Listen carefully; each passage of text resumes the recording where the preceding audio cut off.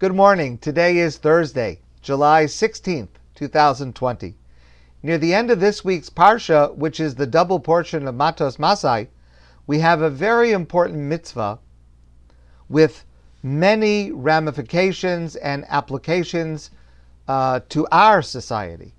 And that is the mitzvah that Hashem tells Moshe to command the Jewish people when they come into the land of Israel, they should set up Arei Miklat, cities of refuge or cities of sanctuary.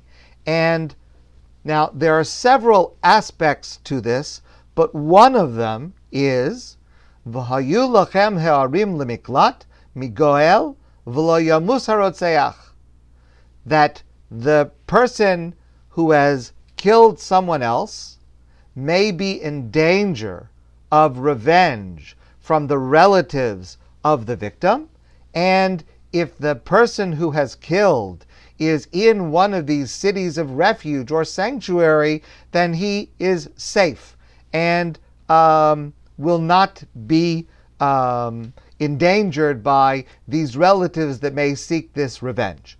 The Torah makes it clear that we're only talking about a situation kol make nefesh bishgoga, where someone takes the life of someone else bishogeg, inadvertently. For example, the Torah says, im bepesa blo eva hadafu, if a person caused someone else to lose their life without anger, v'hu lo oyev lo, he was not an enemy of this person, v'lo mevakesh ra'aso, and did not wish any evil. In other words, it was accidental. Now, obviously, it's still a very serious thing. It results in loss of life, which is tragic and serious, and requires some type of judicial response. But it was an accident, and notwithstanding that, the relative of the victim may want revenge. So, in order to protect this person who is not deserving that the relatives of the victim should kill him because of what he did, after all, it was only accidental. So in order to protect him, then he goes or she goes to the Ir Miklat, to the city of refuge, the city of sanctuary. Okay, very important. As I say, lots of elements to this and many ramifications that are relevant today. I'm going to talk a little bit more about this from another angle later tonight.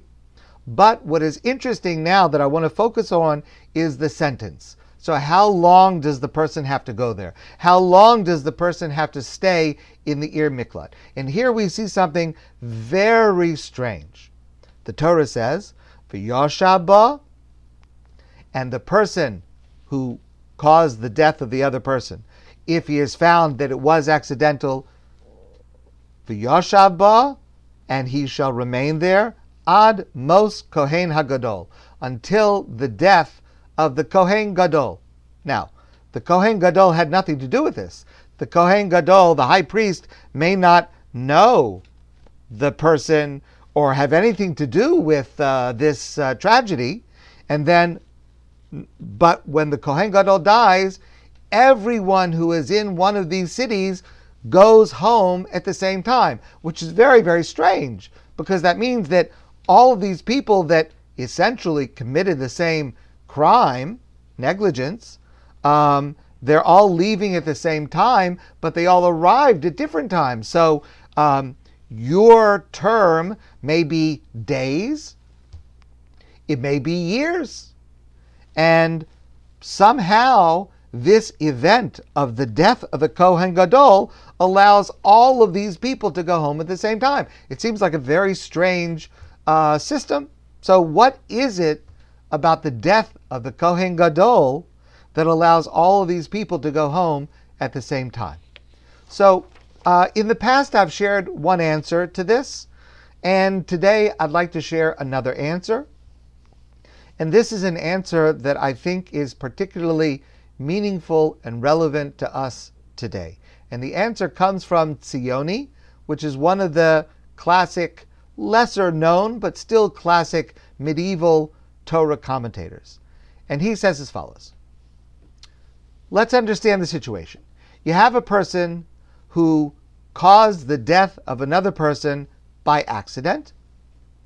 The relative of the victim wants revenge, even though revenge is not really called for, like the Torah says, Hu lo oyev lo, v'lo mavakesh raso. It was not an act of anger. It was not intentional. The person was not trying to cause the death of this person. It was an accident.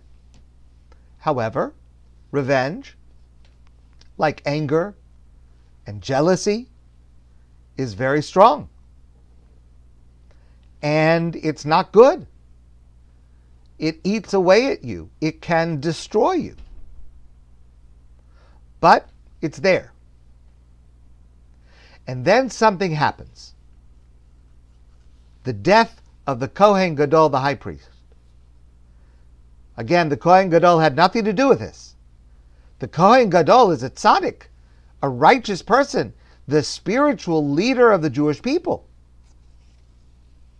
When the Kohen Gadol passes away, it's a national tragedy. Everyone is affected. And in the face of a national tragedy, people realize we are all experiencing this together.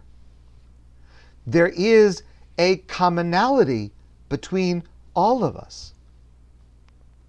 There's a famous folk saying, Tsa'aras rabim chatzi nechama. Shared suffering is a partial consolation. Now, of course, not everyone is affected positively in the face of tragedy. And even if we are, it can wear off quickly, as we see all around us today. But we also see this today. When there is a tragedy that affects a nation, a society, the world, there is the potential to use the opportunity, to take stock, to rethink our priorities, to let go of unjustified grudges, to recognize what we share, what we have in common. When the Kohen Gadol dies, there is the potential for those family members, relatives, who are holding on to plots of revenge where it is really not called for. There is the opportunity, the potential for them to rethink, to focus on what is really important, to let go of what is not so important for their own benefit. We desperately need to heed this message today as we go through this pandemic. We need to use this as an opportunity to take stock, to reorder our priorities, to let go of what should be extraneous, and to hold tighter to what should be essential in our lives as we experience this variation of the death of the Kohen Gadol. My friends, I want to wish you a great day, and I look forward to seeing you all soon in person.